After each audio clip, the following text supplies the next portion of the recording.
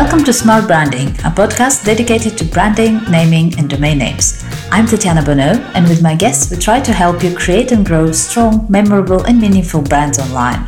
I believe time is one of our most precious assets, and so I want to thank you in advance if you decide to spend the next 30 minutes with us. I promise to do my best to make those worth it. Let's go!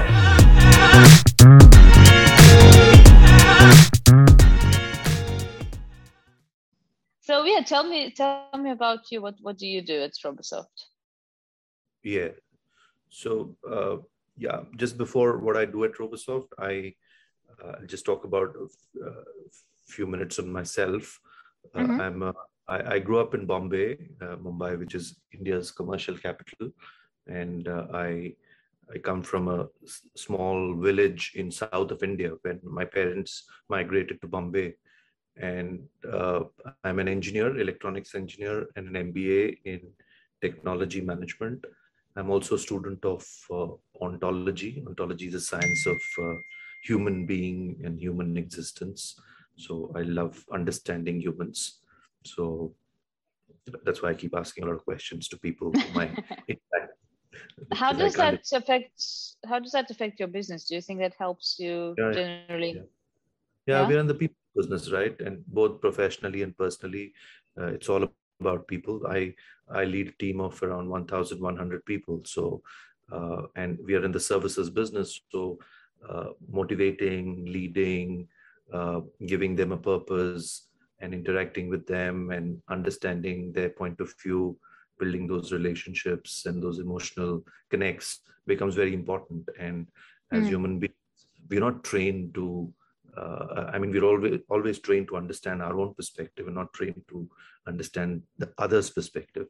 And if I can do that in whatever better way I can, I think taking the team along and with a common purpose, and a shared vision makes it a bit easier. And so at the age of 26, I was introduced to this concept. It's an American company called Landmark Education. They're present in France also, they're present in India and globally. So there's a curriculum for living. Why do we behave the way we behave? Why do we react the way we react? We are driven from the past. How do we create a future from the future and not from the past? So when I have we already have some prejudice about how a boss is, or how a Indian is, or how an American is, or how a French is. We come with these filters, and can I look at somebody by dropping these filters and look and really listening to what the other person is saying rather than listening through the filters. So it's a difficult task. So that I can imagine. Yeah, it helps me build relationships. So I've been in the IT and the consulting field mostly, and my first job was selling solutions. It was computer-aided design and CAD/CAM solutions in Bombay. It was an American company called Intergraph. Then I did my MBA, and I worked with one of the largest IT companies called TCS, Tata Consultancy Services. The Tata Group is a big group in India. Yeah. And I think globally, yeah. You struggle to find somebody who doesn't know them. That's correct. Yeah. So I was working with them, and then some of us came out and created a company near Bombay. There's a city called Pune, sometimes called the Oxford of the East. There are a lot of universities around. And we created a company called Nihilant, and nihil in Latin means nothing. So I was heading the change management practice, change management consulting, helping organizations change, and the philosophy was that we can change is only possible when we can ground ourselves to a state of zeroness or nothingness. When you become nothing, everything becomes a possibility. So that was the philosophy of Nihilant, and nihil in Latin meant nothing. So, but if you are only changing from where you are, then you can only incrementally change. And in the past is still defining how it should be. But if you're grounding yourselves to zero, then a new possibility is created. So that was the philosophy. I was there for 17 years as part of the enterprise transformation and change management group. Then I got headhunted by a search firm called Spencer Stewart to they were finding a CEO for Robosoft, and Robosoft is a 25-year-old company, and founders had started this company 25 years back. They had private equity investment, but they were realizing that they need a professional CEO to come in and grow the company. So I joined them end of 2017. And so Robosoft is headquartered in a small temple town, beach town called Udupi, Udupi. It's in south of India. It's a very, very small town, tier 4 town, but surrounded by good universities, nice food, nice, a lot of universities, temples, mosques, churches, great work-life balance. And it has become uh, a big case study in the last few weeks when Robosoft got sold to a Japanese company called Technopro. And the whole news was about how a small town company can create a global organization. And Robosoft had a special relationship with, still has a special relationship with Apple.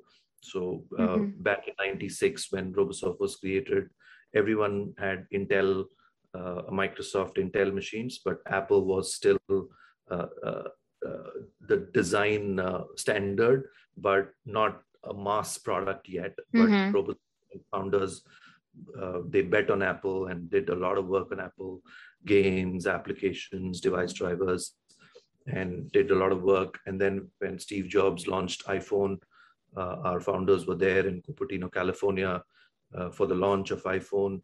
And the first 500 apps, out of the first 500 apps that went on the App Store, 5 were done by Robosoft, because Apple used to give their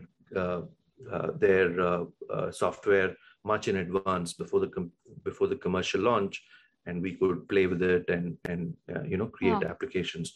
Same as with Apple Watch and iPad, everything we got it first because of that special relationship. And Apple used to refer Robosoft to a lot of their clients. And that's how the special Apple relationship. And then in 2007, we became a mobile app development company because CIOs talked about mobile first, and everyone wanted to be on mobile. All startups and entrepreneurs said smartphones. And of course, beyond Apple, there was that time there was BlackBerry and Symbian and Android. And now, of course, iOS and Android are the most popular mobile platforms. And in 2017, I joined I came from a consulting background. So we already had the technology capability, we had the design capability. So also very important is when you're developing something for such a small device, it has to be very simple. It has to be very user-friendly. And design plays an important role. And engineers like me, we're not good at user design. We're good at technical design, but understanding from a user's perspective how easy it is. For me, it was a bit easy because I had learned human understanding and philosophy. But design people, how do you make it simple? How do you design for everybody and not just for a few? How do you design for a blind person? How do you design for differently abled people? So we had the UX, user experience, and user interface design capability. And then I added the consulting capability. We use a technique, Tatiana, called design thinking. Design thinking is not just about creativity, it's about empathy. How do I empathize with the end user, who's the user of the platform that I'm building? And how do I go to that person and listen to that person, listen to his or her stories, and get some insights and latent, which can then become the differentiator of the product that I'm building and solve a particular problem for those particular users. So we help, although we are a business to business services company, we build platforms for digital platforms, online platforms for McDonald's, for ESPN.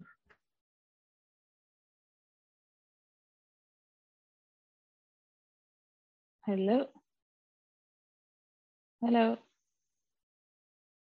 for various brands. Yeah, can you hear me? Sorry. Yeah, I just lost you there for a second. Yeah. Is it okay Hi, now? back. Yeah. Yeah, is it okay? Yeah. Yeah. So we work with 2,000 plus brands, Walmart and McDonald's and Delta Airlines, ESPN, banks, Franklin Templeton, retail and e-commerce companies.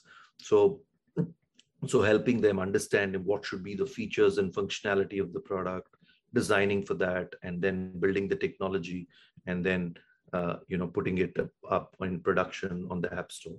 So we call ourselves a full service digital transformation company, and we've got offices in India, as I said, headquartered in Udupi, and other offices in Bombay and Bangalore.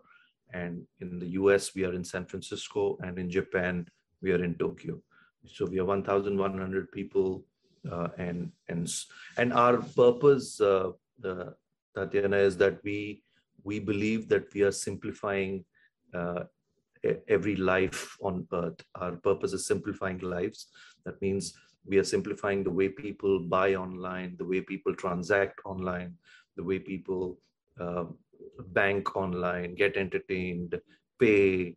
So anything that be done online, we believe that we are simplifying that task or that life, so that they can do things sitting on their couch while traveling in their cars or working from their offices. They don't need to stand in queues and sweat themselves. So it's simplifying and improving, I would say. Yeah, that's exactly what you say. And you mentioned you are B2B, but ultimately, even in that case, your end user, the people that are going to end up using that technology, are people, are humans. That's great. Yeah. That's so very cool. Correct. So I've spent 4 years now in Robosoft, and with the Technopro acquisition, with the Japanese acquisition, we've got another 5-year business plan where we believe that we're going to become more global. We're going to add Japan as a huge market, and some of our folks, we are still, a lot of work gets done from India. So for us, the engineering work, and that might become more global by doing it more locally in the US, in Japan, and in Europe. We've got customers in France too. So in Spain and France, I've never been there, but Adcop is one of the big clients that we have, and they are a big staffing company, I think headquartered in France or Switzerland. And so growth and simplifying people's online tasks is what we do. That's great. And do you have any idea, because you mentioned you came around about 4 years ago, how did the name Robosoft come along? Yeah. I mean, these names, there are interesting ways of coming up with these names. A lot of people think Robosoft means we are in the robotics business. We build robots.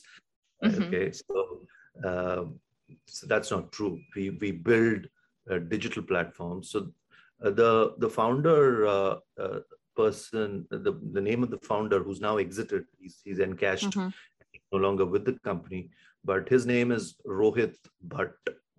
Okay. And Ro comes from there, and I think he probably said Robosoft, and I think he socialized that with others, and they said Robosoft doesn't really sound good, make it Robosoft, and came Robosoft. And then the logo, also, you see, it's a small R. If you see the logo, it's a small R. Comes from Robosoft with Rohit R, but it's almost like flying, like a bird. And there's a red color to it. So I think there is some background to it. I might be totally wrong if I'm really representing it the way it was created. I think it was created by chance, and that's how. And we continue to keep that brand and keep that logo and the red color. And it'll move on. So even with the Technopro integration, the brand will remain, and it's quite possible that Technopro is a $1.5 billion company. We are just a small $40 million company. but over a period of time, our brand is far more strong in the digital space.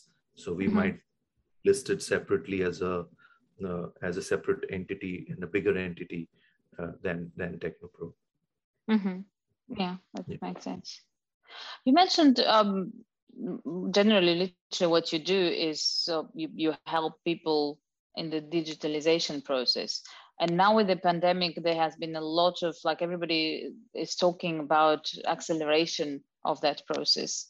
And I've written an article about it, and it's literally on everybody's agenda to it's, I guess we suddenly don't have a choice. People that were thinking, or companies that were thinking, are made wait for it, or like it's not a priority now, or it's too hard to do. I read some report that was covering that, where entrepreneurs are talking about how quickly, sometimes like over months or even weeks, now they manage to react and improve, their online presence, incorporate online or digital into how they manage their staff, how they manage all of their operations. So all of that, and the obvious question is, why haven't you done this before, since it's easier, cheaper, more reliable? And the most common answers are, I didn't think it's a priority, or it was too hard to even look into changing some of those processes that have been like that since forever. So what are your thoughts on that? How, because obviously the pandemic has affected how people do business and how people live. I guess that's a two-level question. One is, how did it affect you as a company, your business, and how do you think it will continue to affect everybody in the after COVID world? Yeah, great question, Tatiana. I think what the pandemic has done is that it has changed human behavior. So we could have done all this fast tracking of digital transformation and digital experiences as service providers, as product companies, which is going to impact human beings. But whether the world was ready, whether humans were ready to buy online, and some of us were, but with pandemic, we were forced to. I mean, in India, we were largely a cash economy. I mean, I used to take cash everywhere. Credit cards, etc., were not accepted everywhere except in good restaurants or good hotels or good grocery shops. But now I carry no cash. Google Pay or the equivalents of that in India are, even a small grocery shop, if I need to pay $1, he accepts Google Pay. So that was forced by the pandemic. Not that they had a choice, but they had forced by the pandemic. So I think the pandemic helped to fast track digital transformation in a way we couldn't have fast tracked on our own, because human behavior changed overnight, and it's difficult to change human behavior. And some of the leaders can. So Steve Jobs can, or a Google can lead and change human behavior through their products and technology, but not all of us can. So that's why I think we were slow. Most of our customers were slow in accepting digital transformation in their own companies, but now they have no choice. Now, how it has impacted us is that now everyone wants to be on digital.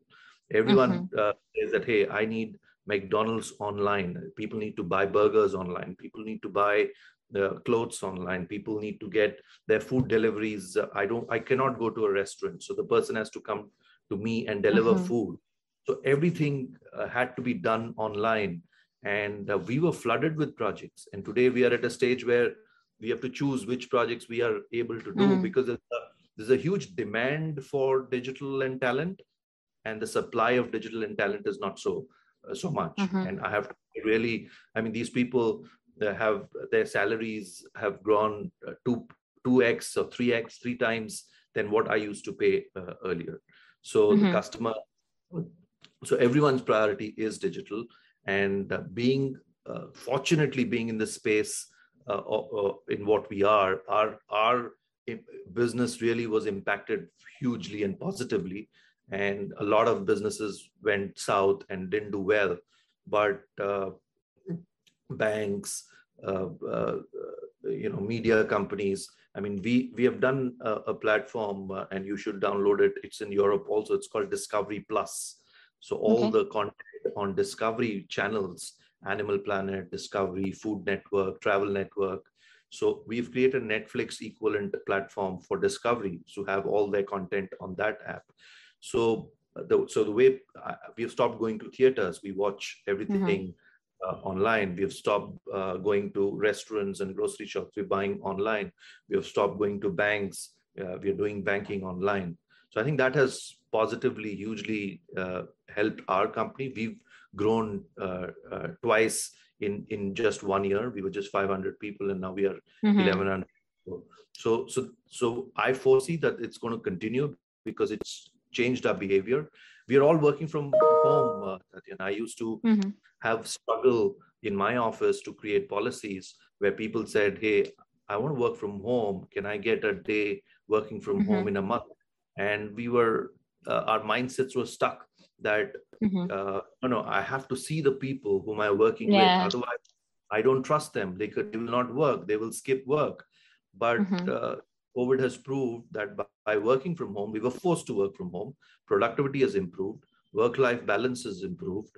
They don't need to travel in Bombay and Bangalore, where it takes 1.5 hours to travel one way and 1.5 hours to travel back home. 3 hours of waste of time. Can that 3 hours, I can spend time with my family, or I can do my hobbies, or I can work more if I am passionate about my work. So we've given 3 hours of time to our employees who can decide how they want to use that particular time. So post-COVID, when things are going to open up, we don't foresee that everyone is going to come back to office 100%.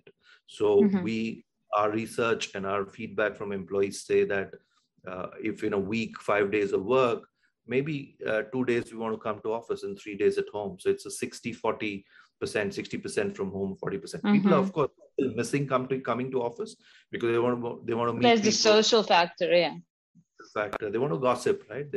About their boss and about. Who are you going to complain about? Your husband and your kids? I mean. Correct. So they want to come to office, but some people want 100% from home. I mean, some people want to come to office. Some people say, hey, I've got my grandparents and my in-laws and my children. They don't let me work. I want to go to office. So some people want to come to office 100% of the time.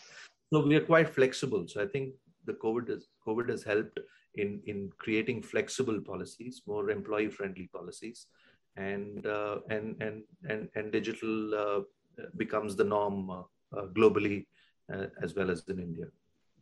Yeah, definitely the case. You mentioned feedback from your employees, so that's I think a very important thing to not just pass by. The fact that you do ask them and you do talk. It's not just coming, okay, that's the decision.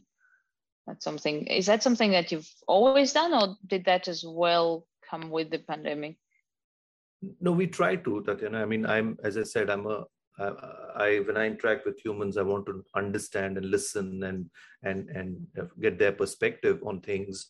I might not be able to accept everything what they say because there is a organizational perspective, there's an employee perspective. So I'm very pro-employee. I'm like speaking to them every quarter using town halls. My leadership meetings happen every month. So there is both formal feedback and informal feedback that I take. So my decision making is also such that, I don't decide by myself. I have so many people whom I interact with and get feedback before improving a policy, deciding on a policy. So yeah, it's not just during COVID that we've taken employee feedback, but we've been, a lot of people are saying change our bank account because a salary account, because the bank that we are working with is a public sector, government-owned bank, very slow, very bad on technology. Can we get to a foreign bank or a privately owned bank who can give us a better service? So I think we are changing that too. So I think a lot of changes are happening with Robosoft. That's great. And I don't want to hold you too long. I guess the last question would be: now that you've got acquired, what's next? What's next for Robosoft? Yeah, big things. We have got a 5-year plan. the company that acquired us, Tatiana, is a staffing company. So what they do is they provide engineers to their customers. Their customers are largely in manufacturing and automotive in Japan. So Toyota, Nissan, Mitsubishi are their customers, and they provide engineers to them. Although we have engineers, we don't provide engineers. We provide solutions solved by our engineers. So we are a solutioning company, and they are a staffing company. So they have a vision to transform themselves from a staffing to a solutioning company. They've got 20,000 engineers. I only have 1,000 engineers. But they look towards Robosoft to guide them and give them a framework and a methodology of how to transform from a staffing to a solutioning company. Because staffing company, is a commoditized business. Providing engineers, margins that you make is low. But if you're solving problems, if you're adding value, then your operating margins are quite higher, and customers ready to pay a premium for that. So our next 5 years is focusing on growing into $1 billion solutioning company, becoming more global. Some of ours, including myself, we might shift to the US because US is a big market for us, and creating local capabilities and skills in the US. And so US and Japan become most important markets for us from a customer perspective. And then once we are fairly growing and successful in these markets, UK is also UK and Europe are important markets for us. So that's plan 2. So that's going to happen in the next 2 years, but immediately US and Japan are big. So so huge growth, and because, as you rightly mentioned, because of COVID and pandemic, everyone is talking digital. So if we don't take advantage of the opportunities that are available in the next 1 year, 2 year, 3 years, that will be not good. I mean, and we are expanding ourselves to take advantage of this growth. You're going to be very busy. That's a good thing. Okay. Can I just ask one more question? I just thought of it because you keep talking about the type of clients you work with. And I'm sure from our audience, like not everybody is McDonald's. Like what does a business, what size or what type of business does one have to be able to work with you? Good question, Tatiana, because while I talked about big companies who are transforming themselves in the digital space, we work with a lot of startups. So today, I mean, there's a big startup in India. It's called Paytm. Today, it's valued at almost $10 billion, and they're going IPO. And we started work with them when they were nothing. They were like, I have an idea. The entrepreneur said, I have an idea. And the idea was that we want to do peer-to-peer payment. If I want to pay $10 to Tatiana, can I do it through my mobile? That was like 10 years back. And that was the idea. Built that. And of course, we charge for the work that we did. But today, they have become what they call themselves as a super app. That means you don't do just payments on it. You do e-commerce, you do banking, you do ride sharing, you can do everything. It's like a super app. That has happened over a period of time. But we were involved when they were almost like $0. And today they're at a $10 billion valuation. So we work with entrepreneurs who have an idea, who believe that this idea is going to grow big. Some will, of course, grow big, some might not. But we work with them to take them to a certain stage where then they can take that to VCs and private equities and get some Series A, Series B, Series C funding, which they can use for building more technology and more platforms and using it for digital marketing. So our customers are both startup entrepreneurs who are bootstrapping and probably have Series A, Series B funding. At the same time, enterprises who believe they're losing out to these new age startups. And if they don't transform themselves to becoming more agile and more digital, so we've got both type of customers. Yeah. So if I sum it up correctly, I guess the vision is a keyword from what you said. Like, yes. I mean, even if they have an idea, it has to be the sort of idea that would warrant that growth and that reinvestment and development. Yeah. Yeah. Have they found an opportunity where they're solving a problem at scale? So they believe that they can solve millions of lives problems because of one opportunity that they saw. I mean, like we are taking an example of a company in India which is saying that they're going to revolutionize the laundry business. So they'll come pick up laundry from my home. They will get it ironed, washed, dry cleaned, etc. Earlier, I had to go to my next door laundry shop, maybe a few meters or kilometers or miles away. But now they're saying they'll all do it digitally. So they'll come and pick it up and they'll go and do this. It's a small idea, but India, yeah, but a huge opportunity if they can do it at scale. Yeah, absolutely. That's a good idea. It sounds simple, but immediately like, yeah, that's and would also make more people do it, because you're looking at what is the market of people using that service now, but it's limited to the people that can be bothered, or there is something close enough and they have the time, etc., etc. So yeah, not a bad idea. Yeah. Cool. All right. Well, I'm gonna let you go. That's been an absolute pleasure. I think we've discussed a lot of very interesting and valuable information that our audience would benefit from. Thank you very much. Thank you.